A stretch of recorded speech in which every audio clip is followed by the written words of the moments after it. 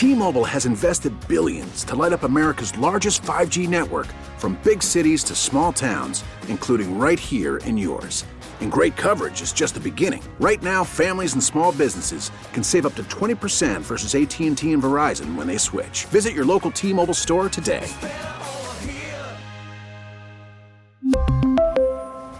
Plan savings with 3 lines of T-Mobile Essentials versus comparable available plans. Plan features and taxes and fees may vary.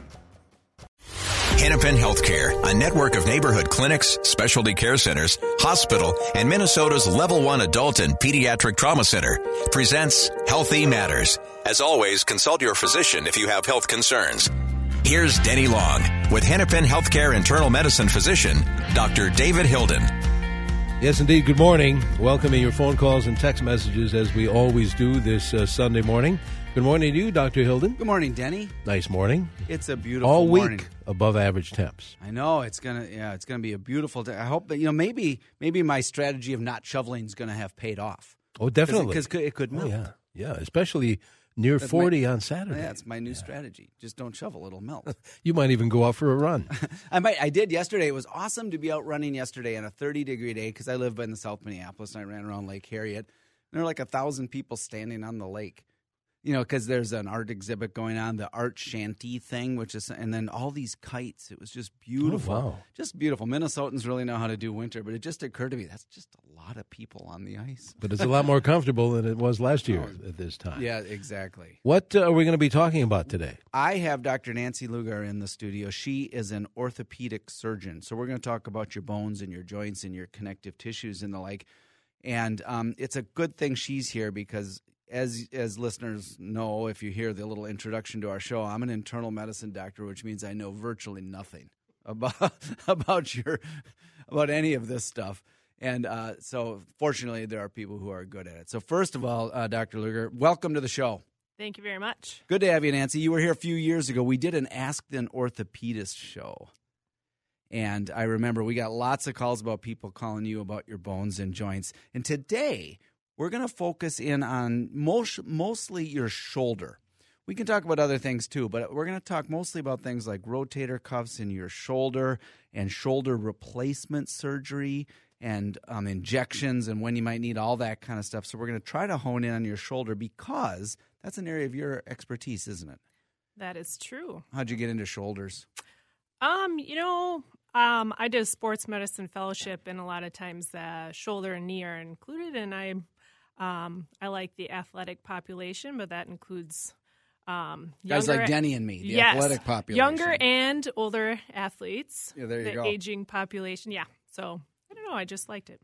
So, is it true that most orthopedic surgeons have some kind of area of specialty? I know your colleague, Jackie Geisler, Dr. Geisler, does hands, and then you get other people who focus on knees and hips. Is that a thing that sort of just naturally happens just because you do them, or do you go to extra training to learn those specific things? Oftentimes you go to extra training, specifically for hand, sports, hip and knee reconstruction. But I'd say the trend is probably in the more urban areas. You get people that specialize in one particular area and just do that. But a lot of times in the outer skirts of the states or cities, people do everything. They're kind of dabble out of necessity. They probably have to do a little bit wider range. So I'm going to talk a little bit about a lot of it, if we could, about the shoulder itself, because I don't think we've ever done one about just that. We've done a show about knees and hips before, I'm pretty sure. But we haven't really done much about the shoulder, and it's a common question that people have when they call into the show. And like I said, I know almost nothing about it. That's okay. I don't know anything about internal medicine things either. That's okay. It's good. We're in the fields we ought to be in. So in shoulders, a bunch of things can go wrong. Dislocations, rotator cuff problems, fractures. What do you see the most of? Which few things are the big ones? I see a lot of that. So arthritis of the shoulder joint. I see broken clavicles or the collarbone. The top part of the arm bone or the humerus. I see a lot of broken that. Dislocations and labral tears, so the cartilage that surrounds the socket part. Are most of those problems the result, like you said, arthritis? That's more of a wear and tear kind of a problem. Do you see most things that are degenerative like that, or like chronic issues, or is it more injury related? I see both. I mean, I work at Hennepin County Medical Center, and we're a trauma center, so we see a lot of broken things. But I'd see both, and you can get arthritis just from after an injury, so it can be related to an injury that develops later. Let's start out with some anatomy. What's the rotator cuff? So the rotator cuff is made up of 4 tendons. So a tendon is a muscle tendon attaches to bone, and they're positioned around the shoulder, and it helps you kind of lift your arm. It brings down the bone part so you can lift up your arm. I've often thought that the shoulder is one of your more fascinating joints because it has so many different ranges of motion. You know, the knee goes back and forth, and it's a good thing. It goes back and forth, but it's not supposed to go side to side. Yeah, not as much. So that is one of the reasons it's such a mobile joint, but that's one of the reasons it's prone to going out of socket is because it's got so much mobility. So your rotator cuff is why you can pitch a baseball? Is that right? Yes. Well, or I should say, why some people can pitch a baseball. Some people can. Yeah, that wouldn't be me. So when people say I have a rotator cuff injury, first of all, how do those happen? And second of all, what can be done about it? So they can be injured either directly from a fall, or you can just have over time kind of degenerative process. A lot of times as we get older, our tendons are less good at repairing themselves, and they can just wear out over time. So treatment is variable. It can be anything from rest, ice, physical therapy, injections, all the way up to surgery. So the rotator cuff problems, I have people who have had problems with their rotator cuff for months or even longer. I mean, they seem to take a long time to heal. Why is that? Good question. If we knew, we'd probably be able to get them to heal quicker. People always, it is a common thing. Can you make this better? Now, I suppose there's a surgical solution to rotator cuff injuries, but short of that, what are some things people can do? I'd say physical therapy and strengthening the muscles around the shoulder. So it kind of offloads the damaged tendon to let it heal. Do they heal? Do tendons heal? I know muscles do. They have a good blood supply and they heal. But do tendons heal as well? Tendons can heal. It just takes some time. And as we get older, we're less good at healing. If there's a tear all the way through the tendon, it's less likely that that's going to heal. So those often over time, if you're not getting better with things such as physical therapy, that's when we start thinking a little bit more about surgery and how it's impacting you overall. Mm-hmm. Yeah. I have family members, brother-in-law, wife, a lot of other people, active people who have had rotator cuff problems. I know, and I knew a guy who worked at the airport, and he was slinging suitcases and did something, and it never really got better. At least he says this thing has not been the same since. If you do an operation on a rotator cuff injury, do you need to do it early, or can you just kind of wait and try all the other non-surgical solutions and see if it gets better first? It's pretty variable. It can somewhat, the rehab and recovery is long, so it can somewhat be timed. Often with acute tears, like you fall down and tear your rotator cuff, we often fix those a little sooner, but there's a little wiggle room. A little bit in there. Mm-hmm. We have a screen full of texts already, which means we have a lot. Ooh, very popular. And so, yeah, it is a subject people are going to want to talk about. Before we get to some of them, I want to go into shoulder replacement itself. A lot of people aren't really aware that's a thing. That you can do such a thing, and that everybody knows about knee replacements, everybody knows about hip replacements, but shoulder replacement is something you would do. When would somebody do that? How bad does it have to be? Similar to your hip and knee, that it's really affecting your day-to-day life and hurts more often than it doesn't. You're unable to do the things you want to do, and your function has gotten bad, and the bone is not looking good. And so it's a discussion between you and your physician, and a variety of things, but kind of similar. There's a lot of bones and joints in the shoulder. There's 2 or 3 different joints in there. It's not all just one thing. And, for listeners, a joint is just when 2 bones are coming together to move against each other. So what are you replacing when you're replacing a shoulder? Similar that you're replacing the ball in the socket. So the top part of the arm bone is we call it the proximal humerus. You replace that, and then the place that it moves with is the socket or the glenoid. So proximal humerus and the glenoid. What's it made of? What are the replacement hardware made of? Can be metal and plastic generally. So just give us a little insider scoop. How do you open this thing up? You take out the old bone. Mm-hmm. How do you and then you put in? You're not replacing the whole humerus, right? Correct. So not usually. Really? No. Not usually. Not usually. So you're replacing a short piece of metal or plastic. Mm-hmm. How do you? Not to get into too much detail, but people are interested, I think. How do you connect all that? How do you connect this replacement part to all the other moving parts that are in there? Sometimes there's a little bit of bone cement in there. You cement them in? Mm-hmm. No kidding? And sometimes it just is called press fit. So the way that you kind of put it together. I always assume there'd be like nuts and bolts and things. Like you'd have There's some screws in there depending on which type of shoulder replacement because there's more than one type. Yeah. Wow, that's fascinating. We're talking about shoulders and orthopedic injuries with Dr. Nancy Luger. She is an orthopedic surgeon at Hennepin Healthcare. We're going to get to your phones and text shortly. Very good. We'll take a quick break here.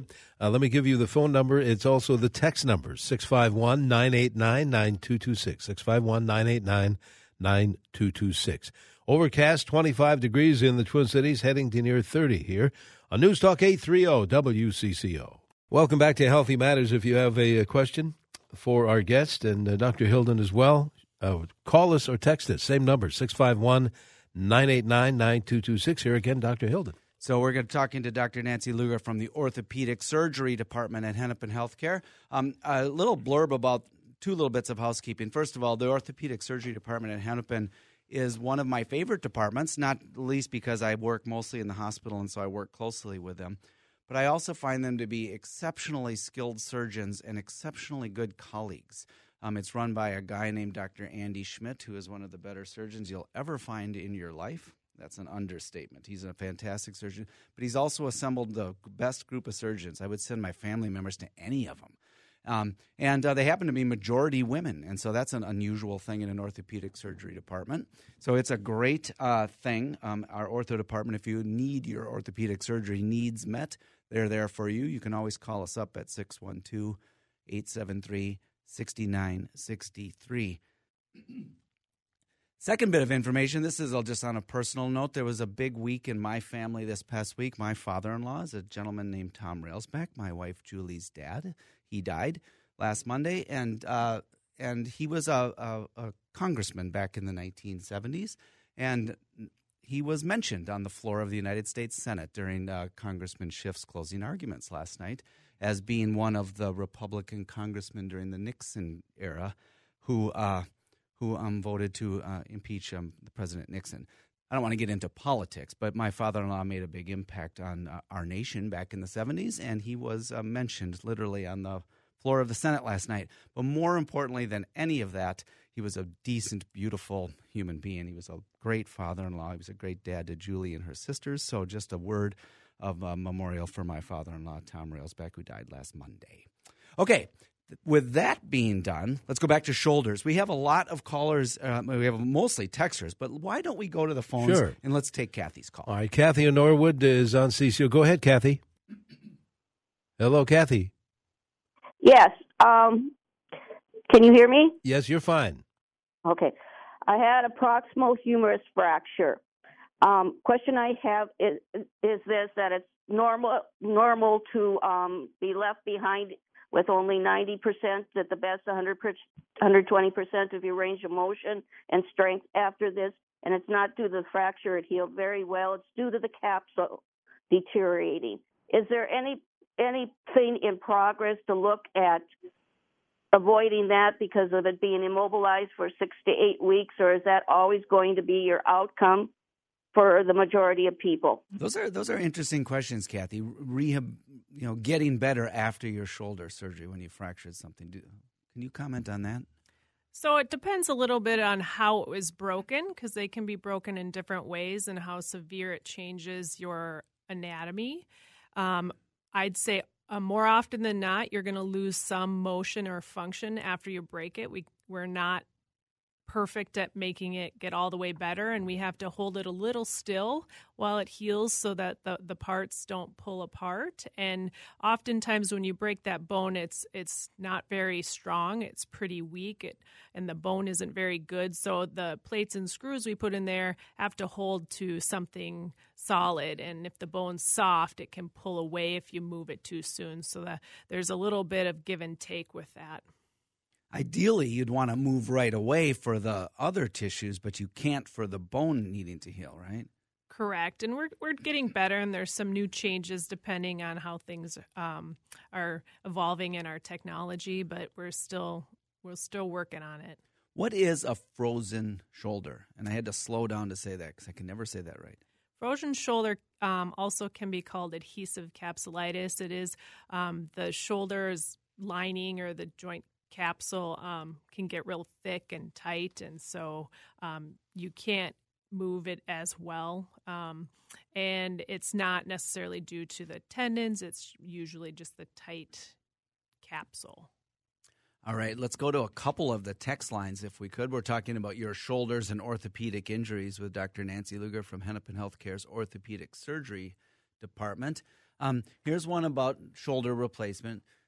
The texter says, a few years ago, I had a total shoulder replacement. I've never regained full strength or range of motion, as although I can reach behind my back, I can't reach straight up. First they called it frozen, then someone said it's because I did not have a reverse shoulder replacement. Can you explain? So a reverse shoulder replacement came about because we found that when we replaced the shoulder, if you didn't have a working rotator cuff, they would fail earlier and not do as well. It's a little hard to know in this situation without seeing all the history and the x-rays and having an exam. But if you do put a normal one in and you don't have a functioning rotator cuff, or if you injure the rotator cuff later after you had the shoulder replacement, it cannot work as well. So in a reverse shoulder replacement, what are you replacing? So you still replace the ball in the socket, except when you're replacing it, the socket becomes the ball and the ball becomes the socket. Thus, it's called a reverse. That doesn't sound right. It sounds like that's messing with Mother Nature. Yeah, it's taking advantage of the deltoid instead of the rotator cuff because the rotator cuff isn't working well for you. So this texter who had been suggested that can't reach straight up because they didn't have that done, is that a common problem with regular shoulder replacements, that your inability to lift overhead? It depends a little bit about what your motion was before, and but yes, you can lose some motion, but our goal is to get you functional and be able to do the things you need to do after. So something you should talk to your surgeon about what your expectations are before you have a surgery. Right.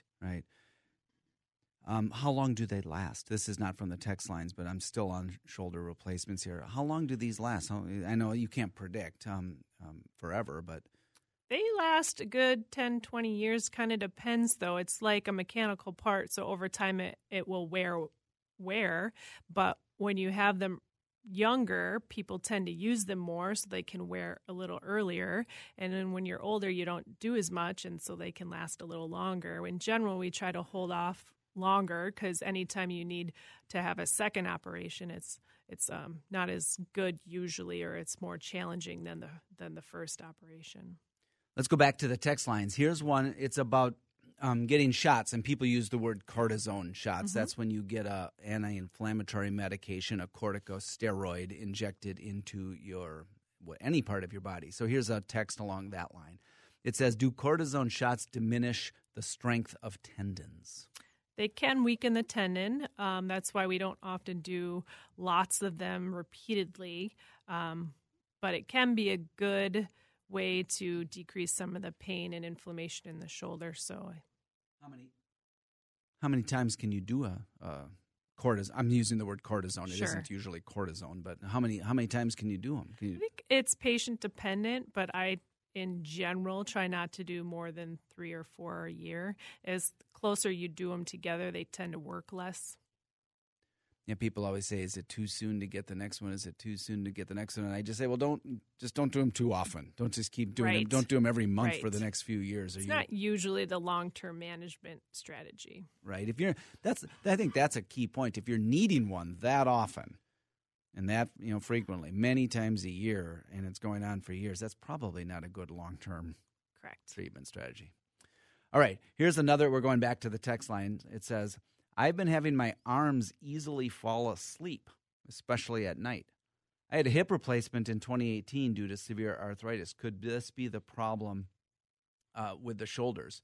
Or might it come from my mild spinal stenosis? That tends to be worse in my lower spine. I'm 67. That's from Carol in Champlin. Thanks, Carol. So usually your arms don't fall asleep as much from arthritis. It's probably more of a nerve-related thing, but it's hard to know without seeing and kind of hearing a little bit more and doing an exam on you. What is spinal stenosis, what Carol mentions? That's narrowing of the spinal canal or where the nerves go out. So, doesn't sound like maybe your shoulder itself from arthritis would be causing her numbness in her probably hands. not. Yeah, probably not, Carol. But maybe see a neurologist. I think it's more likely to be your spine. Again, that's not my area either, but might not be a bad idea to talk to a neurologist and see if it is your spine. Back to your tendons. There's a lot on that. How would a torn tendon be diagnosed? Does it show up in an X-ray? Is what the last side of this says. A good history. And then doing a physical exam, you can often pick up if it's a big tear, you can pick it up on physical exam.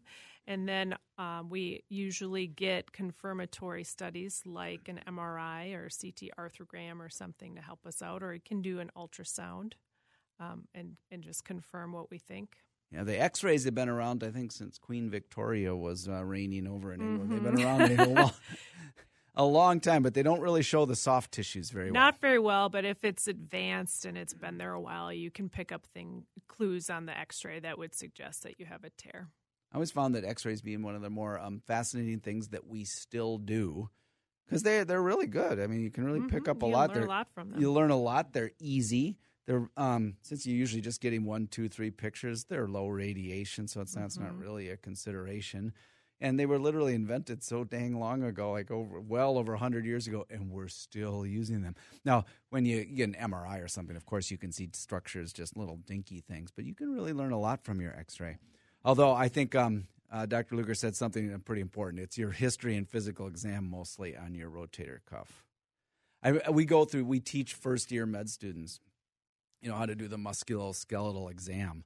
And I teach this class sometimes as well, and I'm not very good at teaching the musculoskeletal exam, but we're trying to teach them all these different moves of how to do rotator cuff things, turning the pop can upside down. And we tell them, okay, put your arm out and bend it this way or bend it that way. But you can tell a lot. You can isolate it to a very specific muscle just simply by a physical exam. So that's your first step.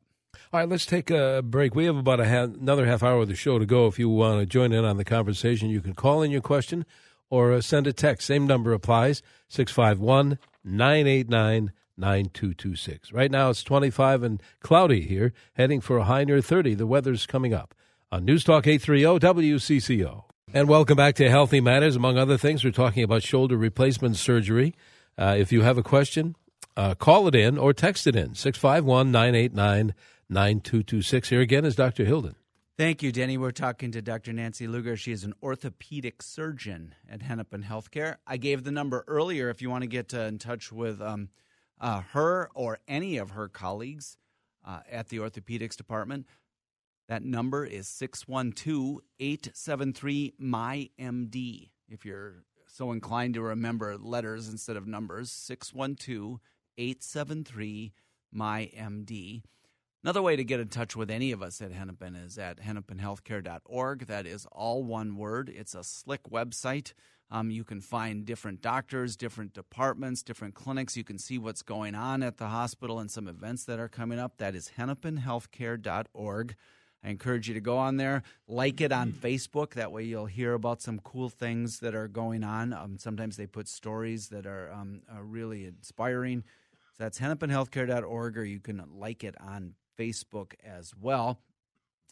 And let's see, other bits of housekeeping. You can still go to my blog site, which is myhealthymatters.org. I have taken a hiatus of putting new content on there just simply because time got short. But there's lots of hundreds of posts that I've done on there at myhealthymatters.org.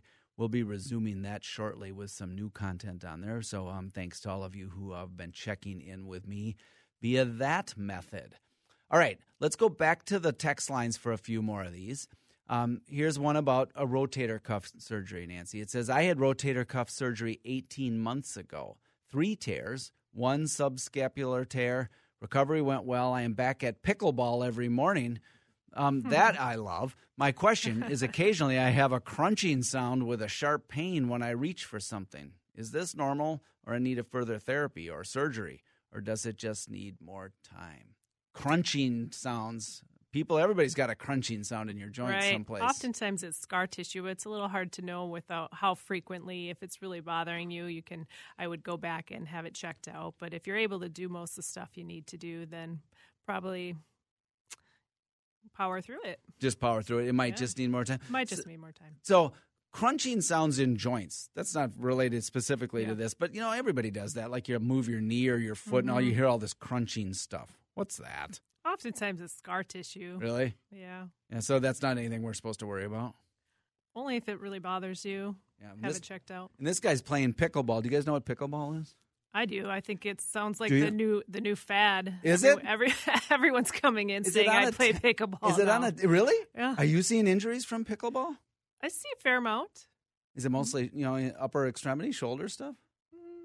Yeah, still knees. I mean, it's the aging population. Yeah, so I don't even exactly know what it is, but I've heard a lot of people playing it. Do you know what it is? No, dill or gherkins or type of. Is it baby dills or is it sliced burger slices? What is it? I've heard of it, but I think it's on a tennis court, isn't it? I think so. I've not played it myself. Okay, so we've got 3 people who don't know a whole lot about pickleball. We might need someone to text us in, give us the one-liner on what the heck pickleball is, and maybe we can talk about it because Dr. Luger over here, she's seeing injuries from it. So there you go. So it's apparently a hardcore thing. You didn't ask me to be an expert on pickleball. I didn't say you. Okay, now I'm going to need you to comment on this particular sport. Okay, should we go to the phones? Yeah, let's do that. Let's go to the phones. Jim in Isanti has been waiting there. Jim, you're on CCO. Okay, good morning, everybody. I got to tell you about my arm clock. Not alarm clock, arm clock. I've got a bad rotor cuff on the right side, and if I favor it doesn't bother me too much until I do some things like reach for the stars with that arm, and then it'll hurt. But I'm just putting up with it. And anyway, but when I go to sleep at night, and I don't sleep on that side, it'll wake me up about 3 or 4 in the morning. That's why I call it my arm clock. And I'm wondering why, because I'm not using it, and it's kind of crazy. Jim, did you ever have an injury to that arm? Oh, I've always hurt that arm whenever I fell down. I even broke the collarbone one time on that side. Oh, okay. Well, thanks for your call, Jim. So, what do you think about that, Nancy? So, this gentleman's waking up in the middle of the night with a sore arm. That's a common complaint when you have rotator cuff issues, whether it be a tear or just the tendons irritated. And part of it is, I think, your mind's at rest at night, so you're not doing as much, and then people notice it. Or it's just the pressure that how you're sleeping on it on that side. When you do fix rotator cuffs, are you literally reattaching the tendons to each other, or what do you do when you're fixing Sometimes to each other, but mostly to the bone. They often tear from where the bone and the tendon. You sew it in, or how do you or is that cemented as well? No, usually sew it in with what are called anchors. So they're kind of screws with suture or material that you kind of weave through it and tie down. It all sounds like I can't believe it. You literally anchor things into the bone, and do you get your equipment down at Home Depot?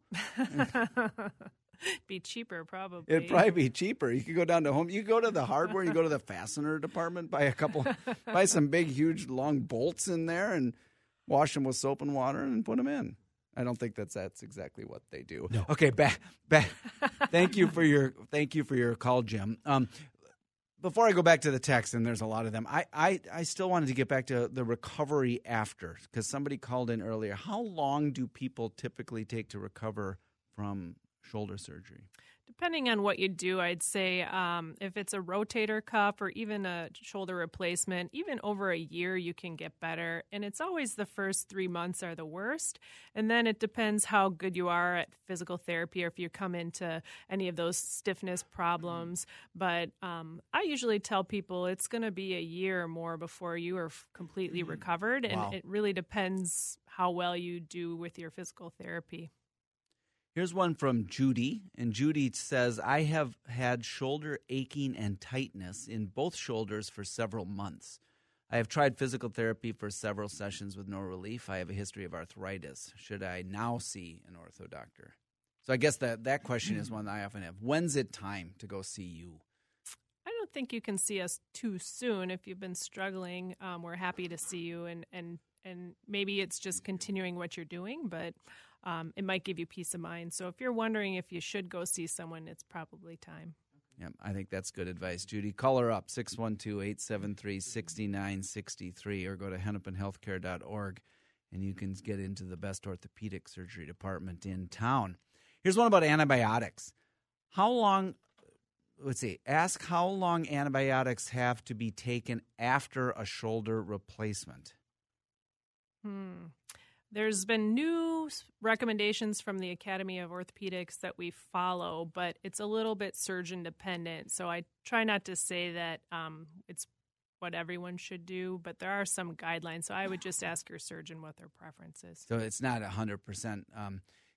I'll get your opinion on this as well. It came up on a show a few weeks ago. What about for people? Do you recommend antibiotics when they're getting dental surgery for the rest of their lives? Do you recommend that? Not for the rest of their lives. Usually, it's recent surgery if you have heart problems. There's some guidelines that we follow, but it's for me not the rest of their life. Yeah, for their joints, I looked it up because we were having this conversation here on this radio, and somebody's orthopedic surgeon had told them take it for the rest of your life before dental surgery to protect your joint. Mm-hmm. And I looked all that up, and there's no evidence on that, although there is some question.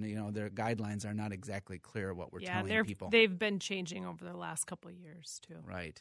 So we talked about this a little bit, about aging and being active and playing pickleball. Here's someone, they put the word mature in quotation marks. It says, especially speaking to the mature population, what exercises or range of motion exercises are appropriate to keep healthy shoulders? This is probably hard to describe, but this is where if you want guidance, I think going to a physical therapist to show you how to do them appropriately, correctly, and make sure you're not. I tell people that I think of physical therapists as their coaches. They show you how to do them, make sure you're not doing them incorrectly and that you're making progress. In general, a lot of are lifting lighter weights rather than heavier weights are probably a good recommendation. It's a good idea to be active, though. That's what I think. It is very good to be active. As long as you're able. And I think doing things, being active is a really good idea. This one says it's sent by a guy I know, a colleague of mine, unless he's telling me something else. Thank you, Dr. Johnson.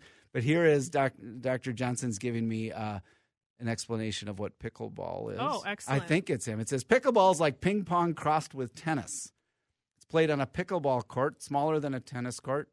Somebody else said pickleball similar to tennis, smaller court rackets like racquetball, hard wiffle ball, playing at a gym, paddle hitting the ball across the net. So it's like a smaller version of tennis with a harder ball and a racket. And kind of like racquetball, too. Yeah, there you Sounds go. like it. Thank you, all of you, for telling us about pickleball. And somebody suggests you YouTube it. There's a great little video on it. Now, you learn a lot on this show.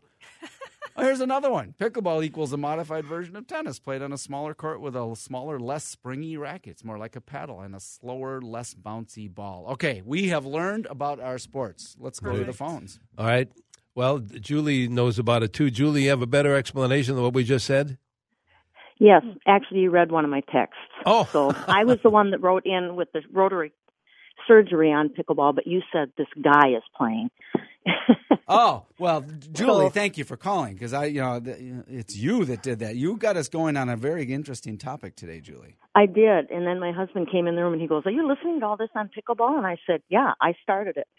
So but that's exactly what pickleball is. It's played with a harder, more like a large ping pong paddle, but it's on a smaller tennis court with more of like a wiffle ball. Oh. But so it could have all kinds of injuries. Oh, yeah, many. My orthopedist told me, he said, this has been a real business boom for us. Thank you, Julie, for getting that conversation started. It's been a fun thing to talk about this morning. Right. 651-989-9226. We're talking, among other things, about shoulder replacement surgery. Waiting for your calls. We have a lot of text messages yet. Indeed, we do. Let's talk a little bit about bursitis, if we could, Nancy. This one comes from a texter. It says, can you talk about bursitis in the shoulder and how to treat it? First of all, what's bursitis? Bursitis is inflammation of the bursa, which is a kind of overlying, usually the rotator cuff, and it can get inflamed or irritated. Yeah. Okay. So how does one treat that, and how does one distinguish it from joint problems in the shoulder? So treating it is oftentimes start out with rest. Don't do the things that bother it. Ice, you can ice it. You can take some anti-inflammatories or medications over the counter. Physical therapy also, and injections. I'd say those are the most common early forms of treatment. Mm-hmm. Sometimes we go in there with surgery and remove it if there's a lot of inflammation and you've failed some of those non-operative things. What was your second question? Well, I was saying, what is it and what can be done about it? I think you have. Okay. I think you have addressed it. So, I get questions on bursitis a lot. Not as much in the shoulder. I haven't heard as much about that. But you've got bursas, bursae. I don't know what's the plural of bursa. All over your body. Little friction reducing sacs. It's on your hip, on that big bony protuberance that comes out the side of your lateral part of your leg. They're over your knees. They're all over the place. They're over your shoulders. They just do allow our bodies to move with a little bit more friction-free. So that's what a bursa is. So that's an interesting question. We can talk more about that after the break. Very good. We'll do that very thing. We still have more show to come. If you want to get involved, ask your question by phone or by text. Same number applies, 651-989-9226. We're heading for a high today in the Twin Cities near 30. Right now on CCO, it's 25. Welcome back to Healthy Matters. If you have a question for the doctors, 651-989-9226. That's the phone number. That's also the text number. Here again is Dr. Hilden.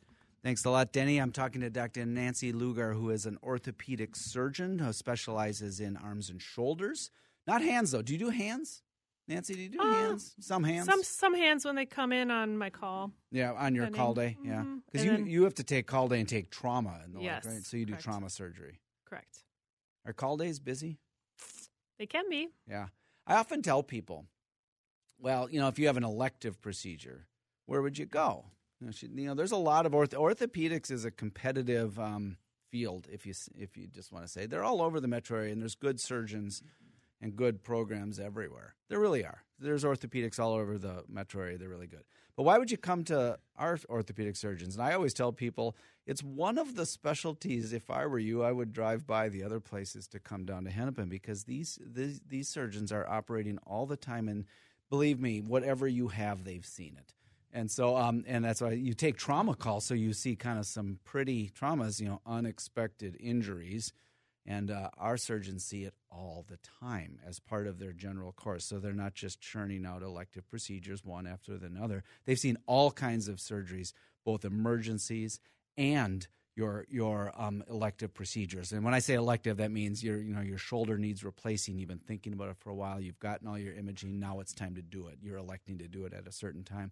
Well, the surgeons at Hennepin do elective procedures as well as doing unexpected injuries and trauma. So I think that's where you want to go.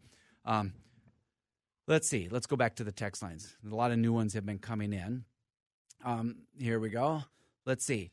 I just tuned in. Have you talked about frozen shoulder? I've had the text gets lost. It gets broken down. I've had two of them, I think is what it says. So we did talk a little bit about frozen shoulder. It was earlier in the show, and some new people have tuned in. Can you talk about what is frozen shoulder and what causes it?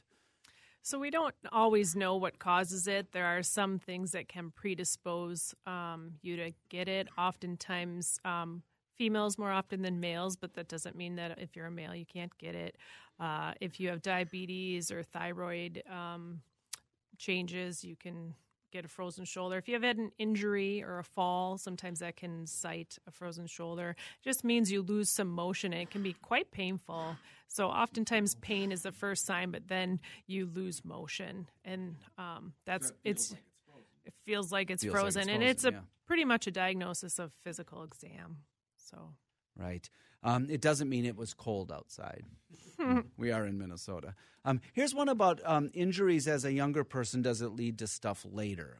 So I'll read it. It says, my daughter needed shoulder surgery following a fall, which dislocated her shoulder during figure skating as a teen. What is the typical outlook for someone like her? Will she be more likely to have future shoulder problems? So it kind of depends what her shoulder looked like at surgery and how much damage might have done to the cartilage or the joint lining. It's more likely than not that she had a labral tear, which is the labrum is the part that deepens the socket, kind of acts like a suction cup. And so that's typically repaired in what you're describing. And you can get what's called post-traumatic arthritis down the line, but it really just depends at the time of injury how severe it was, so it's a little hard to predict. All right, back to the text one. Here's one. It says, I've had 2 rotator cuff surgeries. The first one was painful, but it healed ahead of schedule and attained full range of motion. First one, it sounds like it went well. After the second, when a large, quote, hunk of the cartilage was flapping, so it was removed. The healing was slow, and I never regained full range of motion. Doc said I'm a candidate for replacement. Will I regain full range of motion? It will not be a reverse. So 2 rotator cuff surgeries, the second one's leading to a limited range of motion. Is that now an indication for a replacement of the shoulder?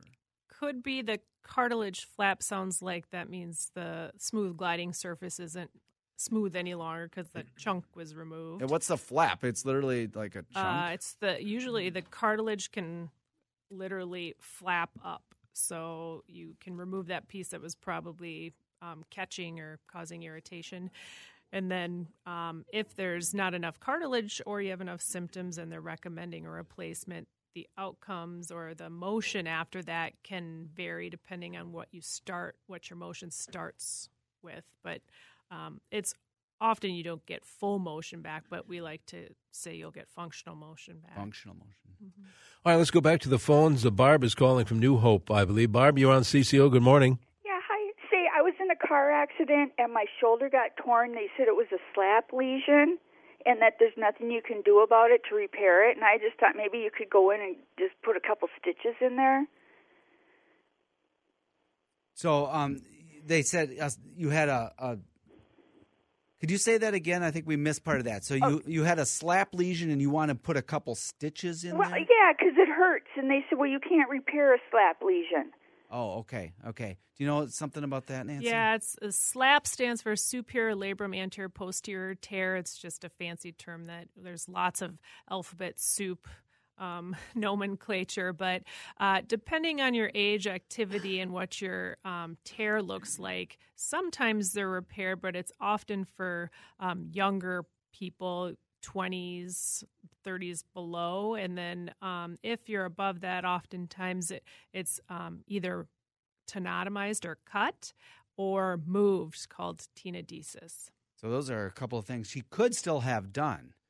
But they said that nothing can be done. There's some things that can be done. Yeah, and I'd say the first line is usually therapy to see if that can become less symptomatic. Just because you have a slap tear doesn't necessarily mean you need a surgery. It's really dependent on your symptoms. Thank you, Barb. Back to the phones we go. Greg is calling from Hastings, I believe. Greg, you're on CCO with the doctors. Good morning. Good morning. Hi, doctor. For a 67-year-old man, I'm pretty good shape. I work out 6 days a week with a personal trainer, with mix of light weights and cardio. And during the summer, spring, and fall, I'm probably walking like 50 miles a week or so. But I still have like a left hip pain sometimes when I get up out of a chair if I've been sitting for a while. is there anything? What can I do to take that? It's not painful, but it's just irritating. Yeah, Greg, the heck of a deal. He's walking 50 miles a week in the good weather, and he's working out 6 days a week. What does a guy like that do, who's obviously physically active, do about stiffness after he's been sitting? It really depends on how bad it's bothering you, and it sounds like it hasn't been bothering you that much. And 50 miles is quite a lot, which I congratulate you on your efforts there. But I'd say the general rest, ice, anti-inflammatories. But if it's really not bothering you that much, most of that you won't see much of a difference. Could it be just a result of a very active person? There's just a little inflammatory response in his muscles and the like, and that's why he's stiff? Could be early arthritis, could be labral tearing, but like I said, that probably doesn't necessarily mean you need to do anything about it. Okay. Back to the phones we go. Tom is calling from Brooklyn Park with a question. Tom, you're on CCO. Good morning. Good morning. Thank you, Doctor. Doctor, I would be a walking specimen for you for shoulders. I've had a complete shoulder replacement 2 years ago on my right shoulder, and that's coming along fine. In 1965, I had, from chronic dislocations, I had shoulder surgery on my other shoulder, my left shoulder, and they put a pin in it, or a staple. In fact, every time I go into the doctor, they bring in the interns and show them the x-rays and tell them you're never going to see anything like this because we don't do surgeries that way anymore. But I do have pretty good arthritis in that left shoulder, and I was told that I would someday need a replacement on that, but it would be a reverse shoulder replacement. Could you discuss what that is? Thanks for your call, Tom. I love it. You're a great storyteller, first of all. Thank you for your call. So what do you think about a reverse shoulder surgery in a guy who's had lots of dislocations? Yeah, so it really depends kind of the state of the shoulder, and you can use a reverse if you have a rotator cuff, and there's a lot of bone changes. So there's many things that go into the determination if you need a reverse. But like we talked a little bit about what a reverse is, where you change the mechanics, where the socket becomes the ball and the ball becomes the socket. And it sounds like with all those prior injuries that maybe things aren't functioning as well with the rotator cuff, and with that prior surgery there would be concern. So that sounds like a reasonable recommendation. Back to the text lines here, if we could. Thank you for that call, Tom. One person says shoulder pain indicates heart issues too. I'm not exactly sure to what this person's responding, but they're correct. Texter, you are correct. Sometimes people, if you have a shoulder pain, it can be your heart, believe it or not. And so that's actually a good thing that texter said. So if you're having, especially if it's exertional pain that gets better when you rest, that could be what we call angina, and it's just showing up in your shoulder. Sometimes that actually does occur. So thank you for that little reminder. There's a lot more text, and I'm sorry to everybody we won't get to them all, but here's one. It says, could you explain shoulder impingement? I don't think we've used the word impingement yet on the show. So probably what most people think of with impingement is underneath the bone, the top part of your shoulder, where we name the parts of the scapula. The acromion is kind of where you feel over the top part. And then underneath that is the rotator cuff. And sometimes over time you can get some spurs, or there's a narrower space. And when you lift your arm up, it can kind of pinch that area. And that's what they call impingement. We are out of time. Dr. Nancy Luger is an orthopedic surgeon. Thank you for sharing your expertise with us. It's been great to have you here on a Sunday morning. If you need to get a hold of her, a primary care doctor, or anybody else at Hennepin, first place to go is hennepinhealthcare.org, hennepinhealthcare.org, or you can always call us up at 612-873-MyMD. That number is 612-873-6963. What's coming up on next week's show? We're going to do an open line show next week, so get your questions about any and everything and see if I know anything. All right, very good. Thank you. We'll see you back here next week with more Healthy Matters. Again, it's an open line show, your general health questions. We really need new phones. T-Mobile will cover the cost of 4 amazing new iPhone 15s, and each line is only $25 a month. New iPhone 15s? It's better over here. Only at T-Mobile, get 4 iPhone 15s on us and 4 lines for $25 per line per month with eligible trade-in when you switch. Minimum of 4 lines for $25 per line per month with autopay discount using debit or bank account. $5 more per line without autopay, plus taxes and fees. Phone fee at 24 monthly bill credits for well-qualified customers. Contact us before canceling account to continue bill credits or credit stop and balance on required finance agreement due. $35 per line connection charge applies. See T-Mobile.com.